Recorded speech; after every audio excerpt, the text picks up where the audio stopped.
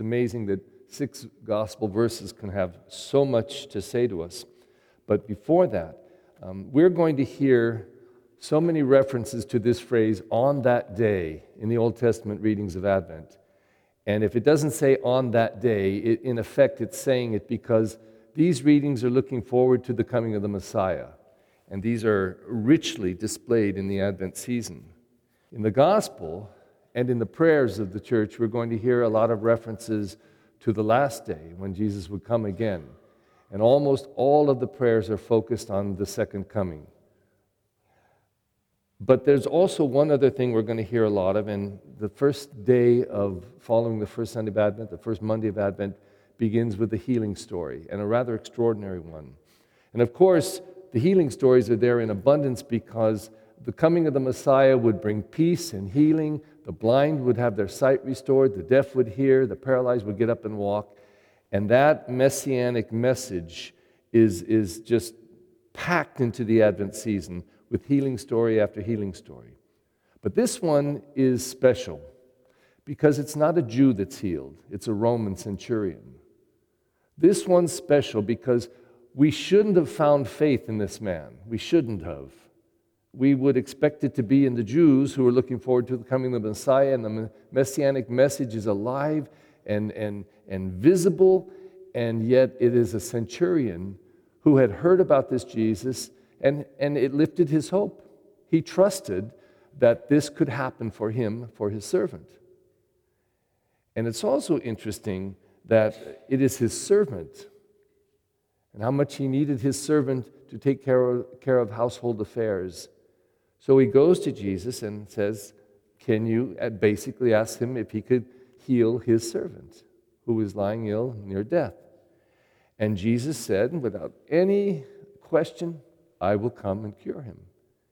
And then we have this incredible response, Lord, I'm not worthy that you should come under my roof. Now, not only is it incredible just in the story form, but it's also doubly or triply incredible because it's one of the very few lines from the Scriptures that directly comes into our liturgy. And of all places to come, right before we receive Christ. This is impactful. Right before we take the body and blood of Christ into our body and our soul, we say, Lord, I'm not worthy that you should come under my roof, echoing these words. And they're so significant because the effect of those words, the man not only says that, but he then interprets it for Jesus. Look, I understand authority. I'm a soldier. I have soldiers under me. I tell them, go, they go. Come, they come. I tell my servant, do this, he does it. And so he is saying, in effect, to Jesus, I trust you. You have power. You have authority. If you wish to do it, you can do it. And I'm asking you, if you will, you don't need to come under my roof. I trust you can just say the word. Just say the word, and it'll be done. And then perhaps the most fabulous word in this whole gospel is it says that Jesus was, what was he? What was he? Amazed. He was amazed. That amazement is, you look at the sun come up and your jaw drops and you don't have a word. You have that brilliant word, you just go, wow, you're amazed. That's extraordinary for Jesus, this spiritual guide, to be struck, to be touched, to be amazed at this faith that shouldn't have been there but was. Well, as usual, one last thing. This is Matthew now. Matthew written specifically to the Jewish community. This gospel, more than anyone, right to the Jews it's written. And his response is that people from the east and west would come.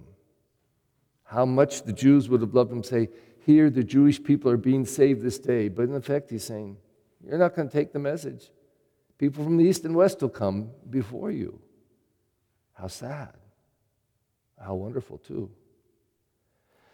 The little story, as I like to say, is on the page. We got all the facts there. But the big story is how it mixes with us in our soul. What does it have to do with us? So I would suggest that we all need healing. Now I have, the last 2 colds I've had, yesterday was another one, I got hit by the truck of a cold. I went to bed on one night well, woke up the next day, and I thought, they were powerful colds. And I drank water, and I sweat, and I did all the normal stuff. And the next day, like today, I'm 85.723% better. I can't believe it. It's extraordinary when you experience healing in any form. Did it come directly from Jesus or from God? I don't know where it came from. I did talk to God about it. I said, come on, step up. We need to take care of business here. And extraordinary. I don't know why. I don't usually heal like this. But if it is a tiny miracle or not, all I can say is that I do believe that Jesus Christ really wants to bring healing into our lives every single day. And more than the physical healing, which are nice to get, are the deeper and the most important ones, the spiritual healings. Anywhere where we have infirmity of the soul, and the list is enormous: anger, hatred, prejudice, can't forgive, no compassion, don't want to serve, are lazy, are jealous, the list goes. We know the list. Go through Paul, he'll give it to you in so many different forms. And if we identify those and seek healing, and if we can have the humility of the centurion and the trust, Lord, you don't have to come under my roof, just say the word, and really believe that Jesus Christ is seeking the healing of our spirit, then this Advent could be extraordinary as we come into it and come out at Christmas with some really new life. And perhaps all of us could come before the Lord and echo the words of this centurion and experiencing his healing power. Let us stand and lift up our needs, our prayers to God.